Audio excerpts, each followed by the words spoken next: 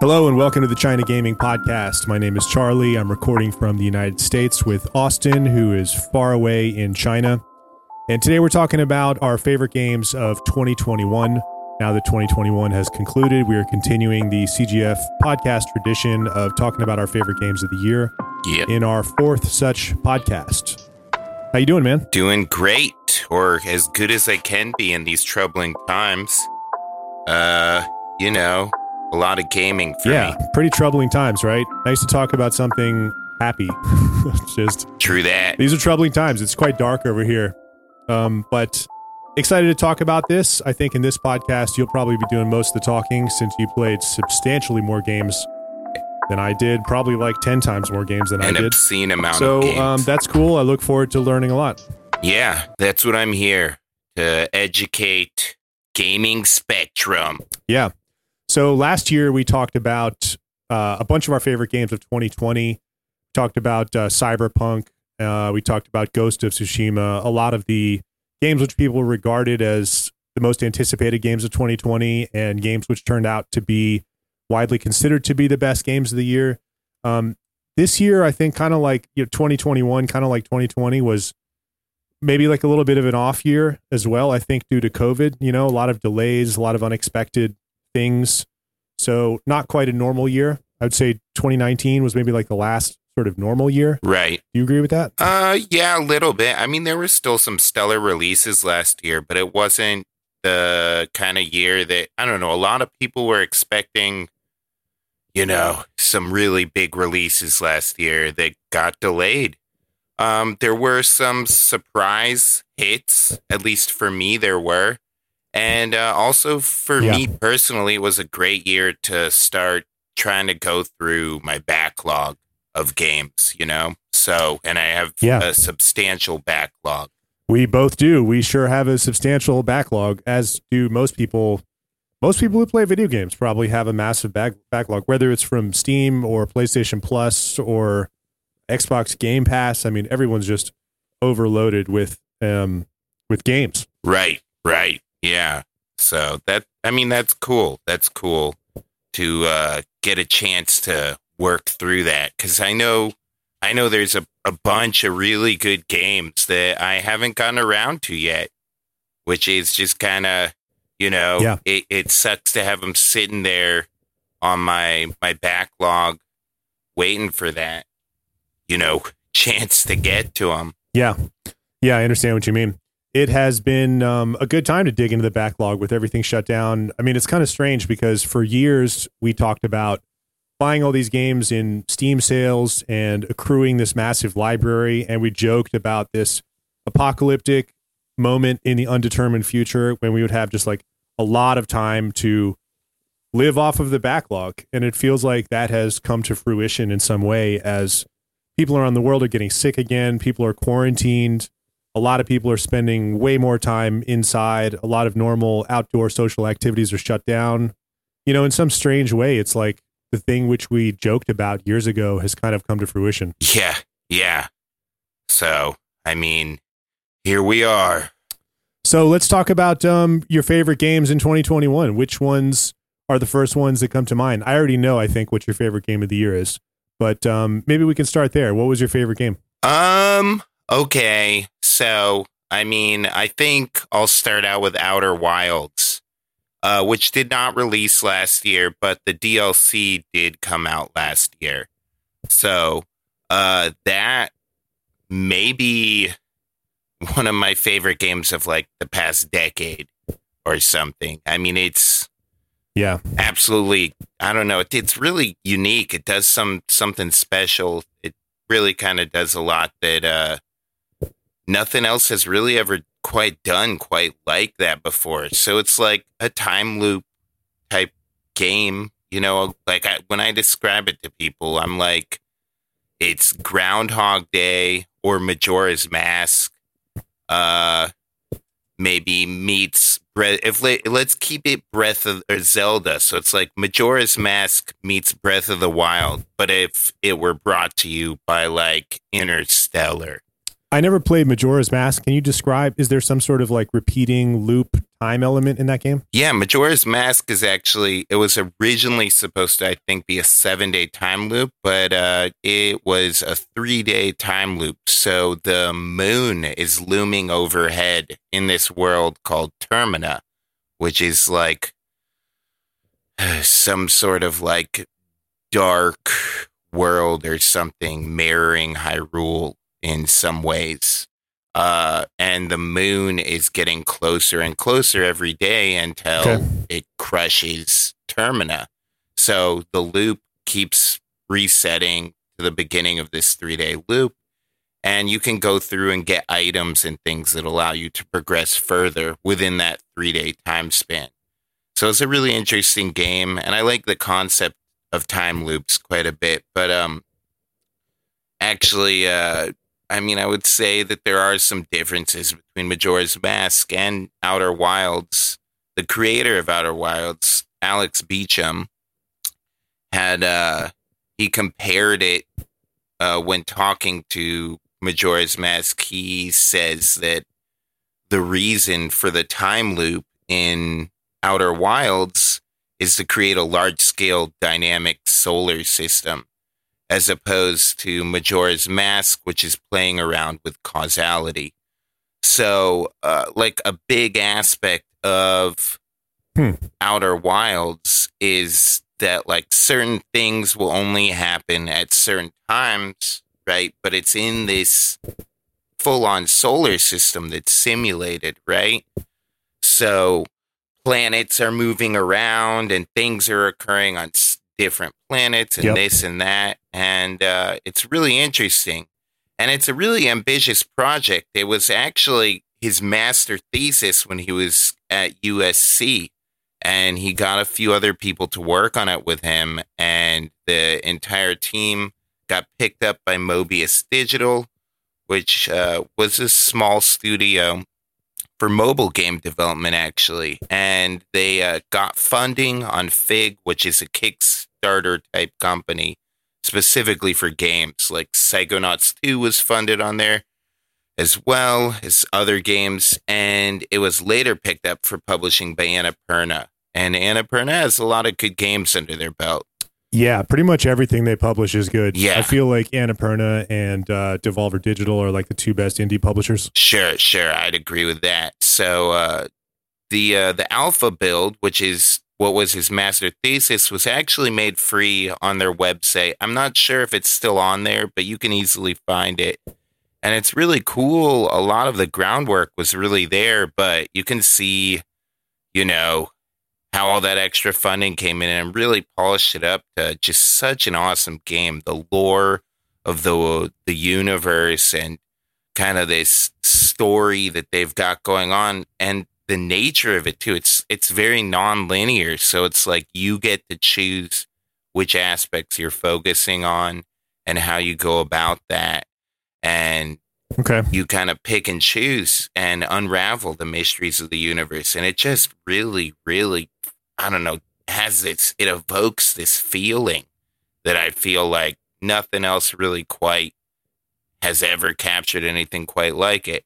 And the DLC was actually released last year. And it was a really cool DLC that like seamlessly integrated with the large scope of the main game, and you can access it at any point you want, whether you've beaten the game or you've just started or whatever. And it's a really, really large DLC. It took me maybe almost as long as going through the main game itself, but it's very... How long is that? I think I maybe spent around 15 hours in the DLC and maybe 25 hours in the main game. Maybe longer, but yeah. Okay. Well, I'm looking on Wikipedia here. It describes the game in interesting terms, which you didn't. I mean, it describes the loop, of course. It says the game features the player character exploring a solar system stuck in a 22-minute time loop, which ends as the sun goes supernova. Yeah. The player continually repeats this cycle by gaining knowledge, which is retained that can help them on later loops. So it's a roguelike, right? Is it fair to describe it like that? No, because I guess I wouldn't describe it as a roguelike, though. I mean, What kind of game would you describe it as? an exploration or adventure game. I mean, there's a lot of text, there's a lot of reading, right, for the lore and discovering things. It's really an adventure game or exploration game. I mean, or almost like a detective game or something, right? Because you're just exploring and putting these things together. There's no combat or anything like that. So, I mean, it's just exploring. Cool. Well, that sounds neat. I look forward to playing that eventually. It looks like my only means of checking that out for the time being would be on Switch. The game is on PlayStation 4, Xbox, Nintendo Switch, and Windows. So that's cool. A lot of options for people to play it. Yeah. The Switch version, I mean, I'm skeptical about them getting it to run on the Switch, but I mean, because it's like... Oh, actually, yeah, it's not out on Switch yet, apparently. That's still forthcoming. No, it's not. It's been delayed again. It was supposed to be the holidays, and they delayed it again. Well, that's a shame. Do you know how the console versions are? Like, is the PlayStation version good, or is this kind of like a best-to-play on Windows game? I'm not sure. I don't know. I mean, I haven't heard anything bad about the console version, but I mean, I would advise checking it out on PC if you can for any of our listeners or whatever. Like, that seems like probably the ideal way to play. Okay, cool. Outer Wilds. Well, for me, my favorite game of 2021 is definitely between two games. It's between Hades, which we played at the beginning of 2021 with some friends, and Factorio. And Factorio is not really a 2021 game at all. Although I think it came out in full release in 2020, if I'm not mistaken. Right. But anyway, those were the two games which I enjoyed the most this year for sure. There's no question about that. I would say that Hades was probably my favorite of the year. And Hades is probably like top 5 games I've played in the last 5 years. Really good game, which I was kind of deeply hooked on. Played that for about 100 and something hours. And then Factorio, kind of an ongoing intermittent addiction for me. I've played that game way more than any other game I have in my entire Steam library. Although that's not a new game, we have... Wow. You and I have played that game together online for dozens of hours, I would say at this point. Maybe 15, 20 hours, something like that. Yeah. And we've talked about Factorio in this podcast before, so I'm not going to go into great depth on that game.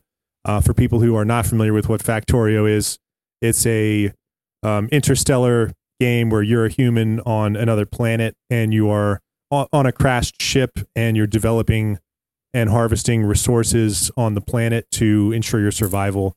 And the game ends with you eventually building a rocket and leaving the planet. So it's kind of a bit of a city builder. I mean, technically a factory builder, but it's kind of like Sim City. Right. You know, you're building like grids, plots, lanes for things, moving resources around, processing them, developing them. It's really like a logistics puzzle game, I would say. But the depth of that game has been pretty much unlike anything else I've ever played before.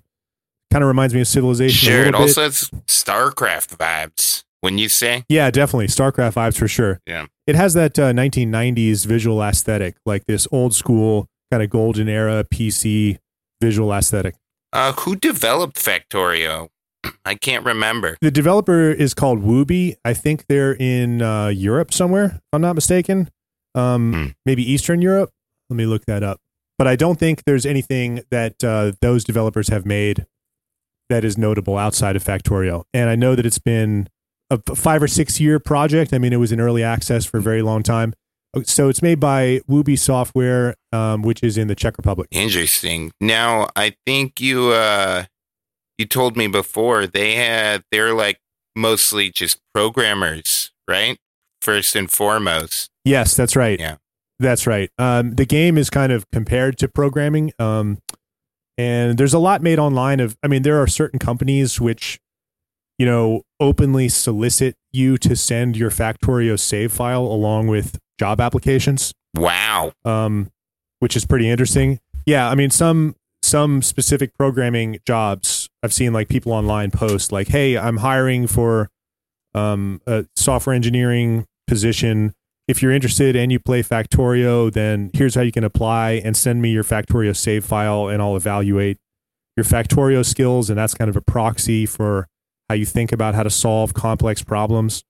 So that's a pretty interesting phenomenon. I haven't heard about that before with other games. Yeah, seriously, that's pretty cool though. But when you play the game and you understand like the complexity, especially at like the higher levels, which frankly, I haven't even gotten to. I mean, after almost 200 hours of playing the game, I'm kind of just scratching the surface of like mid to late game. But right. For anyone who's interested in Factorio, you can really easily look up like world record speedruns on YouTube. And I think right now the world record is something like 2.5 hours or 2 hours to finish the game, which is wow, which is insane, you know. But really interesting to see like the planning and process of like rapid development in Factorio and the kind of planning and, you know, frankly, intelligence that's required to like build this intricate system of interconnected pieces. So yeah, quite a unique game. Sure. Feels almost like playing with a Rubik's Cube or something, you know, more than like a conventional game. Yeah. There's like a logic element to it. Yeah, exactly. It's like a complex puzzle or almost like a really complex train set. I never really played with, I never really, you know, have made a train or like done any of that, but kind of strikes me as like similar to that. Well, you did this past year, didn't you get into like working with guns and stuff? I did, yeah, over the last 2 years. But I'm not. I mean, that's pretty complex, right? Yeah, I mean, it's engineering and like mechanics, certainly. So there is like an engineering component to it, but it's not like you're building like a large system. I mean, when you build a rifle, there are like, you know, 200 parts, right, or something like that. And so you do assemble like specific parts of the gun in like a orderly sequence, you know, like the lower receiver, the upper receiver, the barrel, and each of those have like many parts that work inside of them. But Factorio is just like a vast, almost limitless, you know, version of that, where it's just like the building just goes on forever. Like it never really stops. You never really finish in Factorio. I mean, you do launch the rocket, and that is kind of when the credits roll, but that's really not the end of the game. It's just about building perpetually. You know, the factory must grow is kind of the subtitle or the slogan for the game. It's just perpetual building. Yeah, I'd describe it as like a sandbox style game. Certainly. Yeah, it definitely is like a sandbox style game. No question about that. So yeah, what else you got on your list? Tons and tons of stuff because I played too much. Yeah. First of all, right. How many games did you finish in 2021? Let's just start there. Well, so in my list, I'm including DLC because some of the DLC I played, like the Outer Wilds, was as long as a full game, and some of the games that I played were short indie games that were just a few hours long. So it's like full games and DLC brings it at, I think, 57. I think. Good Lord, man, that is longer a list than I've ever had. Pretty sure. Yeah, it's pretty awesome. I feel accomplished, you know? 50 games. That's unbelievable. My gaming's going well. It's funny to think about finishing games as like an achievement, isn't it? Or even just like the achievement system within games. Sure. I increasingly have this feeling like, you know, it's almost kind of like a dangerous distraction. As much as I do love games, you know, calling game progress an achievement. Right. I don't know how I feel about that. You know, it's like I kind of have mixed feelings about it. As deep as my, you know, passion for like the art and expression of games is, as you know, and as listeners know. But 57 games, that's incredible. You got to read that list. To be fair, you have played.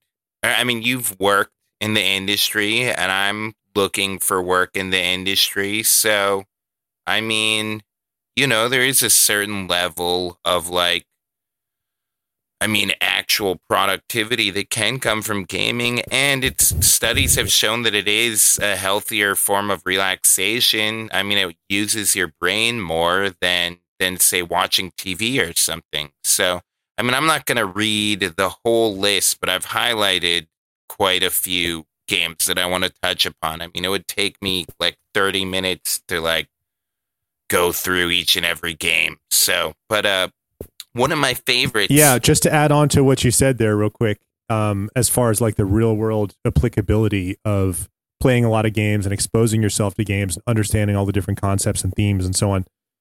I have had the same thing. CGF wasn't started until 2015 when I had already been in the game industry for 5 years or so. And working in the game industry all day, especially the mobile games industry, kind of wore me down. Yeah. And I felt like it would be rewarding to do something that was purely about joy and enjoyment and had no other, alternative agenda. Right. And that was CGF, and so for many years when I worked in the Chinese game industry in the daytime and then doing CGF as a side project brought me a lot of enjoyment and fulfillment to engage with games in what I felt was such a positive, constructive manner, Right. Because working in the game industry in a lot of ways can sort of crush your passion for it, and I guess this can happen with a lot of industries where you're working in ostensibly a field that you really love, Right. Working in it can kind of change your perception of it. So I do feel grateful that we've had CGF as like a fulfilling side project to celebrate the joy of games. Yeah, for sure. It's brought me a lot of, fulfillment and joy too. So next up, let's keep it moving. Next up on my list, a surprise hit for me last year, and definitely one of my all-time faves, Paradise Killer. So yeah, that's right. I've heard about this. Is this kind of like this is one of the mindfuck games, right? I mean, no, I don't think I'd put it on that list, but it's weird. It's just a weird game. So it was developed by Kaizen Gameworks. This is their like first title, but it was a UK studio founded by two industry veterans, and it was inspired by like Danganronpa, Kafka, and H.P. Lovecraft. So it gets like weird, and the OST is like kind of city pop. So it's like very, I don't know, it's like walking around like a vaporwave album cover or something. And the characters are so weird and zany, and there's like cosmic kind of horror stuff going on. And I've described it to people as like an open world vaporwave detective game.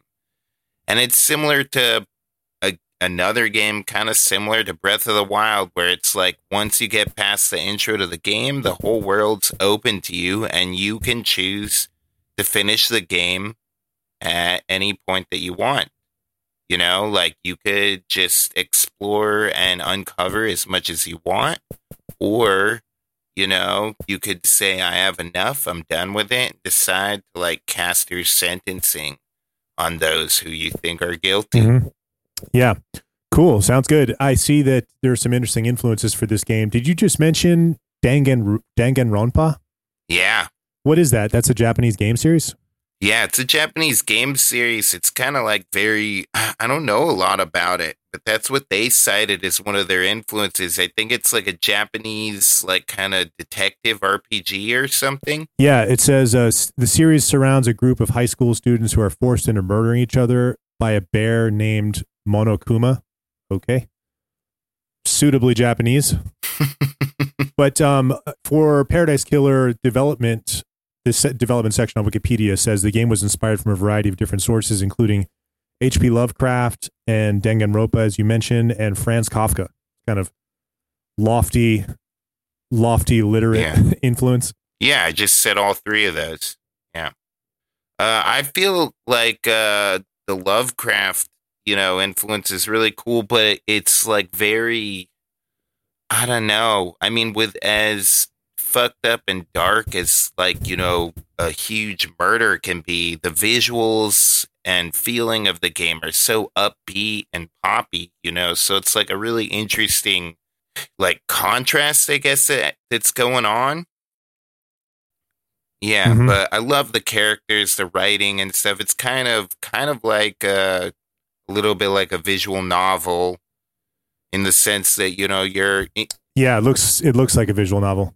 Yeah, but you're exploring this world and everything, and the world looks really cool and just feels fun to go around and put the pieces together, and the music really adds to the atmosphere. It's got such a good soundtrack, and you're like kind of building the soundtrack as you go along, because it's like you find like albums as you go around exploring the island of Paradise. So, was it a very long game, and what platform did you play it on? I played it on PC. I think it's on Switch as well. And I think I did just about everything in the game in about maybe like less than 20 hours, around 15 hours or so, maybe a bit more. Yeah. Okay. So you've been primarily playing Steam games this year, is that correct? Yeah, I don't really know why, but yes, predominantly Steam games. A few mobile games as well. But I'll mention cool. some of the mobile games a little bit later after I get through a couple others. So I would put Outer Wilds, Paradise Killer in my top 3 for the year, and then maybe the next game I would say finishes up like my top 3 games, which is Inscryption, which I don't think you've played yet, have you? No, I haven't, but I've seen a lot of people talk about that one. Okay, well, I mean, I know you're a big fan of Pony Island, which I think was Daniel Mullen's first commercial game. Yeah. And it was published by Devolver Digital. It takes inspiration from Magic the Gathering, Pokemon, like the gym leaders specifically in Pokemon, and Slavic mythology. So it actually started as a small project at a Ludum Dare game jam, number 43, and the theme was sacrifices must be made. Okay. So without going too much into the game, I mean, because it's the kind of game, Daniel Mullen's games are the kind of games you want to kind of go into as blindly as possible. But without going into too much of the details, you're playing a card game. Yep.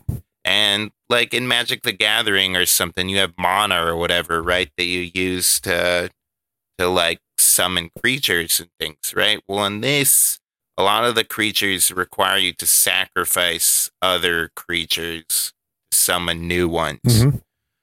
And that's one aspect of the sacrifice. So, and actually in December, a free update to the game was added so that, I mean, because it's a Daniel Mullen's game, it's got kind of his narrative he wants to tell you, right? But they did it. He added a free update to the game in the beta branch of Steam that allows the game to be played as an endless roguelike, which is kind of cool. Yep.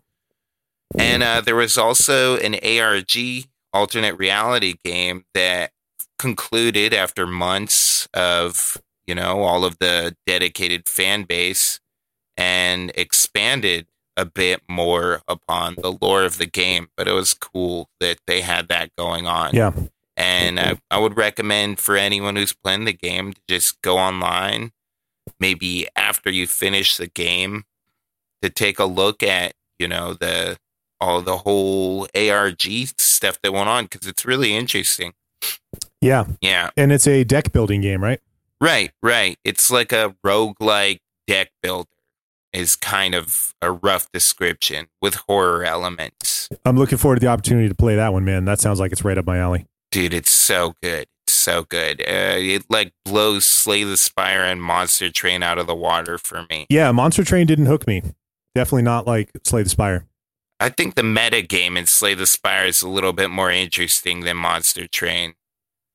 But yeah. Anyway, let's keep going through this list, right? One of the other ones.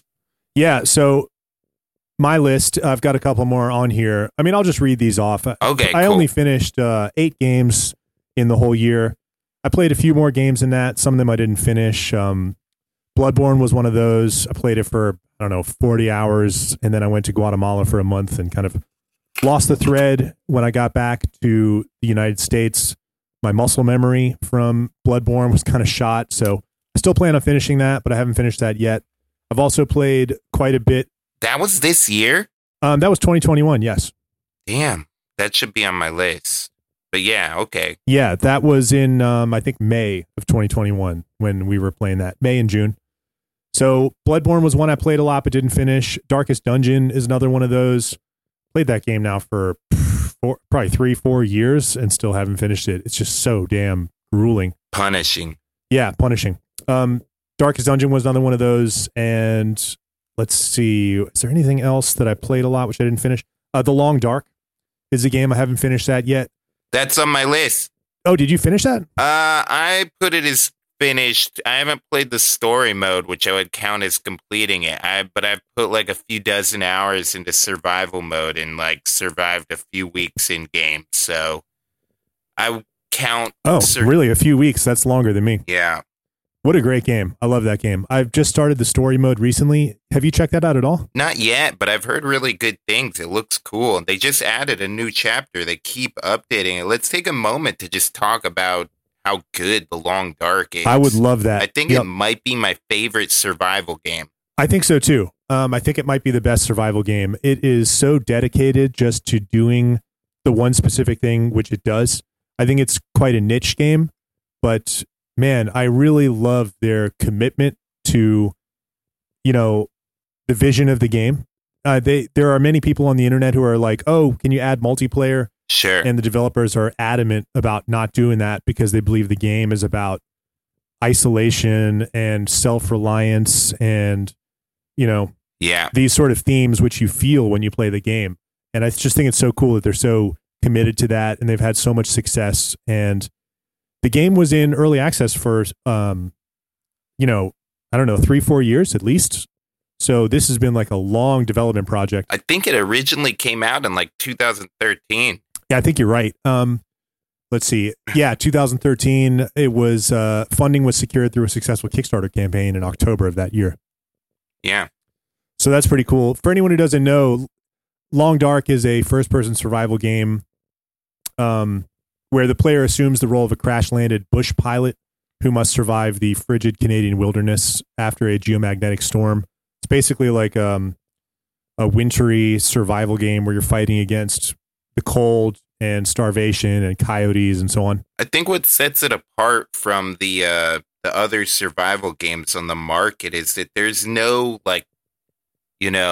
what you would describe as your typical base building. Like you kind of have to live with what you can find and you'll exhaust the resources around you. So you're forced to stay on the move. You're not like farming and stuff, you're not setting up a long-term base. So you have to keep going and just survive as long as you can with what you've got. Right. It kind of reminds me a little bit of This War of Mine, which is I guess it's based on Serbia or something. It's like the Eastern European survival game where you are trying to survive in a ravaged civil war state. Right.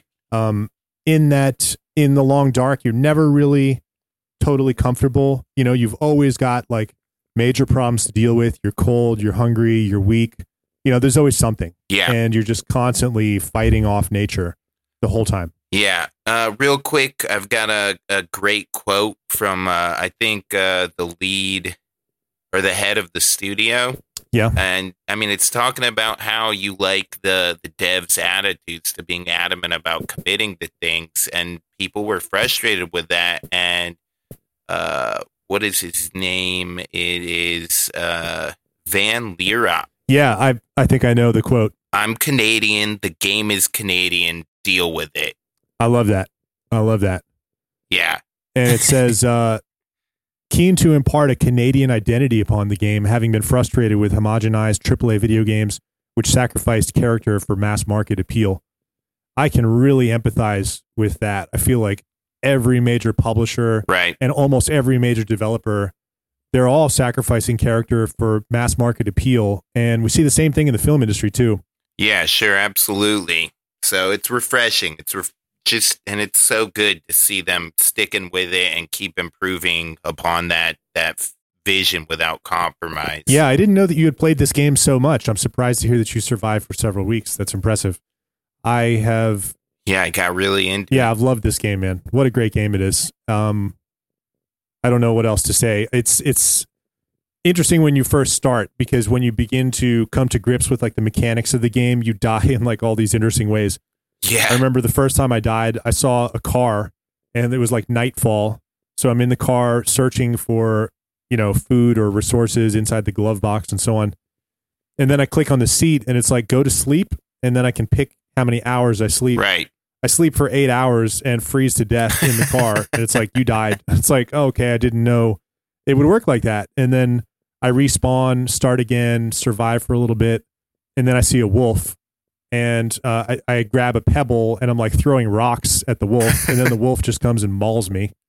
So it's like, okay, that's another thing you can't do. The game is kind of a series of steps where you learn how the environment can kill you. Yeah, sure. Really cool game. I look forward to checking out the story mode. Yeah, I think you'll like it. It's actually higher quality than I thought it would be. I felt like maybe a story mode doesn't really have a place in this game. Like, why does the story matter? Because it's really just the player versus nature.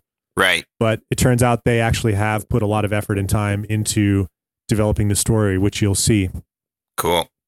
And it also, the story mode really teaches you all the mechanics. Yeah. In a way that the sandbox mode does not. The sandbox mode is pretty intense, pretty unforgiving. It is. It really is. So what's next on your list? So I want to touch on Doki Doki Literature Club. I got obsessed with that. Oh, yep. And that did get a re-release this year with Doki Doki, or last year, Doki Doki Literature Club Plus, which expands a little bit and adds some extra endings to the game. I went through the original freeware version of the game, which came out in 2017, and got all the endings and delved into every little nook and cranny that the game had to offer. Really?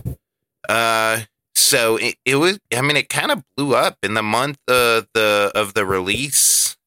It had been downloaded over 1 million times, which is pretty impressive. And it kind of skews a lot of ideas of what are like typical tropes in the visual novel medium. And I know you kind of tried it out, I think, and it didn't click for you or whatever. But I mean, it's just by the end of the game, it really, really does some insanely interesting stuff that just kind of messes with you a little bit as the player. But it's really cool. I believe it. That's what everybody says. Everybody says that it pays off and it's worth it. And pretty much everybody also says, like, yeah, the beginning of the game sucks, you know? I've talked to a few people who really recommended the game strongly and said, man, I've played about, I guess, an hour and a half of it or something like that. And it's just incredibly boring, just visual novel nonsense. And I'm just like, yeah, man, I don't know if I can do this. I don't know if I can get through, 3 hours or whatever it is of just this, like, banal, terrible visual novel dialogue. But who knows? Maybe I'll finish it, at some point. We'll see. But interesting to hear it talked about, since that's one which hasn't worked for me. Yeah. Well, I mean, I really personally loved it. Another one that I loved that came out at the end of 2020, I think, but I didn't, finish going through everything, was the Legends, Ghost of Tsushima Legends, the Supernatural add-on, which has 4-player co-op and everything. And I know Leon played through it by himself, but it's really designed to be played 4-player, especially, like, you can't even play the raids in the game, which are like these huge, massive, like, it's a 3-chapter part, like, massive mission that you have to go through 3 chapters back to back that can only be played with 4 players, and introduce all kinds of interesting mechanics you couldn't have without, working together with other players.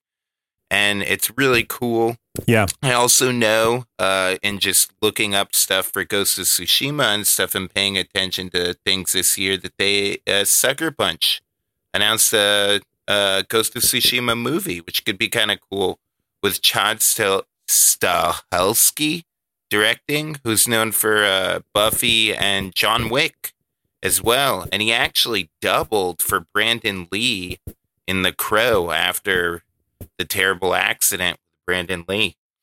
And they used CGI. No kidding. That's the director of the movie? Yeah.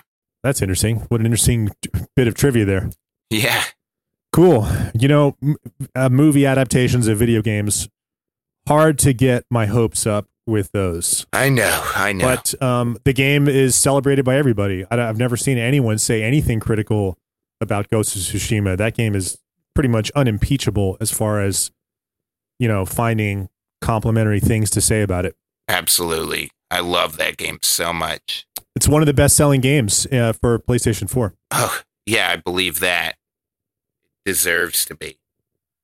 And I've got one other game, small game, before I just go through a list of like honorable mentions that I want to put on. Very, very weird one that I want to touch on real quickly. Which one is that? Very, very weird. I just stumbled upon this on Steam, and it's called Luck Be a Landlord. And it's, I guess, a roguelike deck builder developed by Trampoline Tales. It's really just a slots game, like playing slots at the casino, but it has this interesting mechanic where you're basically designing the slots machine that's in your apartment that you use to pay your rent to your landlord or you get evicted. And that's the whole point of the game, to pay off all of your rent in time. And you do so with like, there's all these like synergies between different things. And it's just really interesting. There's regular updates with plans to bring the game to mobile. And I just jump into it from time to time and play a bit. It's really addictive. When I got it, I just played until like maybe 6 or 7 in the morning or something. Wow. Which sounds really stupid. It's just like, I mean, playing slots, you know, it's fucking addictive, you know? Yeah, it's a free game also, huh? No, it's not a free game. It's like a $5 game. It's cheap. So okay, interesting. I see it here on Steam. Yeah. Yeah, it looks like a mobile game. It looks like what are those games? Like a like a passive tapping game? It looks like one of those.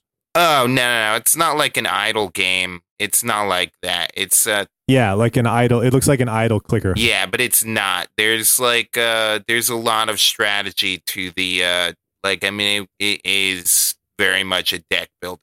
There's a lot of strategy to how you design the slot machine. Cool. It's not easy. It took me quite a while to beat like the first level, which is like beating it, and then you go up in difficulty.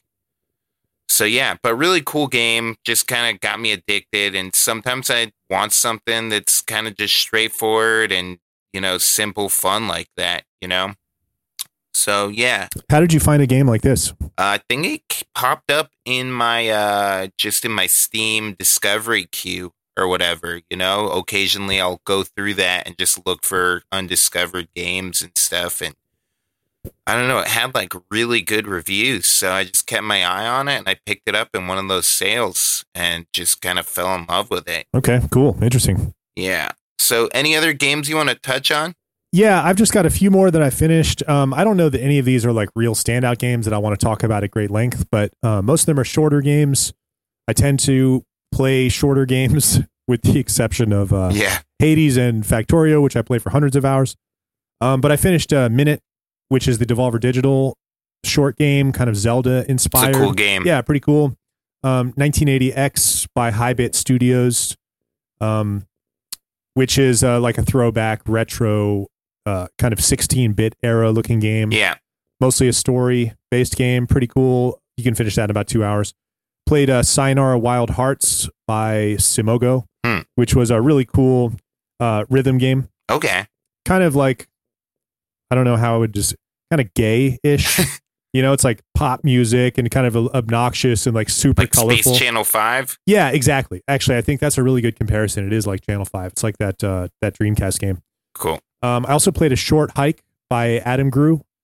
Short Hike is really cool game. I think that one's about 90 minutes or 2 hours or so. But really refreshing, you know, fun, just sort of cool escape, which is about the length of a film, I would say. Cool. Short Hike is pretty cool. I played Parappa the Rappa. Right. The remaster on PlayStation 4. Hell yeah. And first time finishing that game, you know, I played it, I think I had it on PlayStation 1, like way back in the day, in like the 90s. But I don't think I ever finished it. I think that it got kind of difficult at like later stages and got like a little bit frustrating.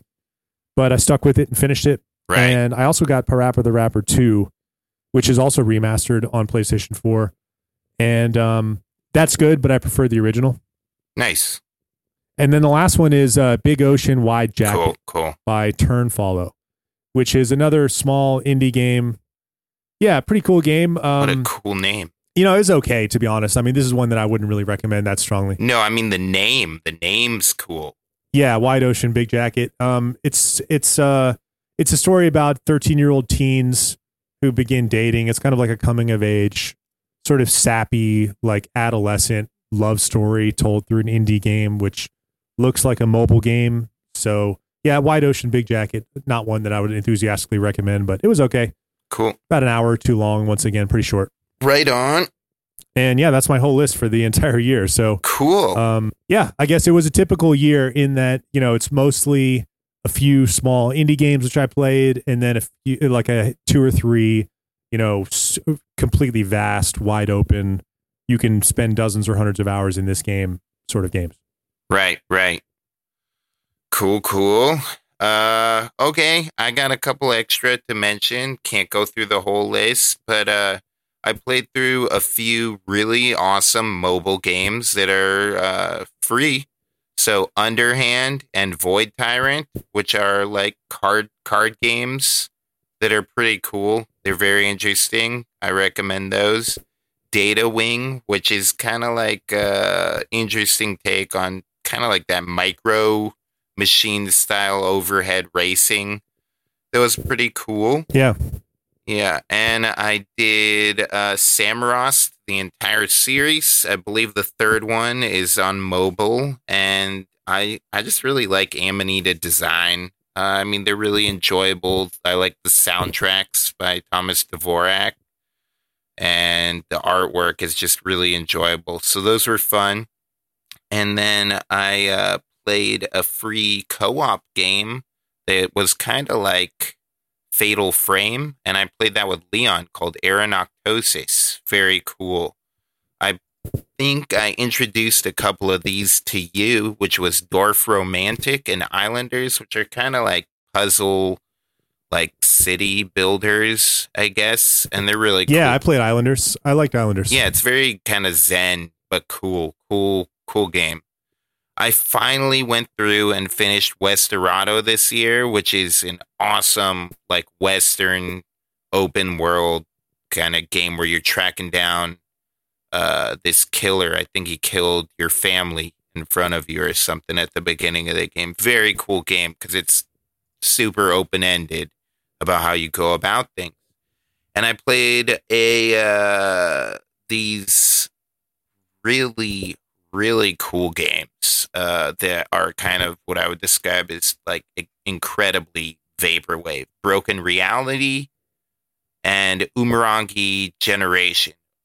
Broken Reality is like just a very nostalgic vaporwave type maybe adventure game. Kind of remind me a little of maybe say Myst or something. And Umurangi Generation's actually like a photography game. And it's got like a lot to do with actual real world photography. The further you get in the game, you're dealing with, aperture and shutter speed and different lens types and all kinds of things. And you just kind of are given this level to go around with specific photography objectives that you have to figure out what they are and how to get those photos. Interesting, unique game. Okay. Cool soundtrack too. Yeah, and those are the highlights for my year. Nice. Well, that's a lot of highlights, man. Outer Wilds, Paradise Killer Inscription, Long Dark, Doki Doki, Literature Club, Ghost of Tsushima, Legends, Luck Be a Landlord, Islanders, Westerado, Broken Reality. Sounds cool. I mean, a lot of them are games which I'm interested in and haven't heard of, especially Broken Reality. Looking at some images of that looks very cool. I like the aesthetic. 3D parody of the internet. Yeah. Makes a lot of sense. Yeah, so now that we've pretty much wrapped up 2021, how do you feel about 2022? Is there anything in particular which you're really looking forward to this year? So I'm still working on my backlog. I'm actually playing Spec Ops: The Line right now, which is pretty awesome, and happy to finally get around to that. Oh, have you played that game before? Never played it before. It's been in my library for years, so really enjoying that. Oh, it's such a good game. So good. And still don't think I'm going to get a PS. One of the best stories of any first-person shooter. Dude, it's so good. Just like maybe a couple hours in, and it's really good. High production values, excellent presentation, good gunplay, pretty good AI. It's just stellar game, really awesome. Yeah. I don't know if I'm gonna get a PS5 this year. think Breath of the Wild 2 is coming out this year. Advance Wars remake I'll probably get on. But not a lot of standouts, man. I think I'm gonna keep working on that backlog. Yep. And then there's a few smaller titles I'm interested in, but I mean, after Cyberpunk, it's kind of like, hey man, let's just tone that hype down. Wait and see, you know? Yeah, it's crazy how the psychological effect of the Cyberpunk aftermath is pretty substantial, you know? It feels like we've been disappointed before, for sure, but something unique about Cyberpunk, man. That one really stung. Yeah, really did. I will tell you, though, I think that Elden Ring looks really cool. Yeah. I have no interest in like Lord of the Rings, and I'm not much of like a Souls person in general, but just from the gameplay footage they've shown, the game looks really cool. That seems like one of the most anticipated games of the year, and I think that's scheduled to come out pretty soon too, maybe within the next month or two. I think it's this month, end of this month, or maybe early next month. So yeah, that does look absolutely stellar. But I mean, I don't know if I'm going to get it on launch. I might wait a little while. Yeah, me too. I feel the same way as you do about PlayStation 5. I feel no rush to get into that. It seems like an expense and a distraction, which I don't really need right now. I've already got more games than I have time to play. Why would I add more? Right. And the PlayStation 5 library just doesn't seem that, lucrative to me at this point. I bet in probably like 3 years or so, it will have a lot of interesting offerings, and there'll be a lot of games to play, and they won't be so expensive. And right. I feel like that'll be the time to maybe take that step, but not anywhere in the near future for me. True that. Cool. Well, good year of gaming for me. And you had some good gaming in the gaming that you did have going on. So that's good. Yeah, cool. Anything else to mention about games of 2021 or 2022 before we wrap this up? Nope. I mean, I did just finish Mortal Kombat Aftermath, but that's technically this year, but that was fucking dope. It was a cool addition. So that's like a new story DLC? Yeah. I think it had better production values and better writing than the story in the original one, with just better voice acting. Everything's just better, and it's still campy and fun, but like it's like a lot of over the top action and violence. That was just an awesome romp, dude, through the Mortal Kombat universe. Right. That makes sense, man. Very cool. Yeah.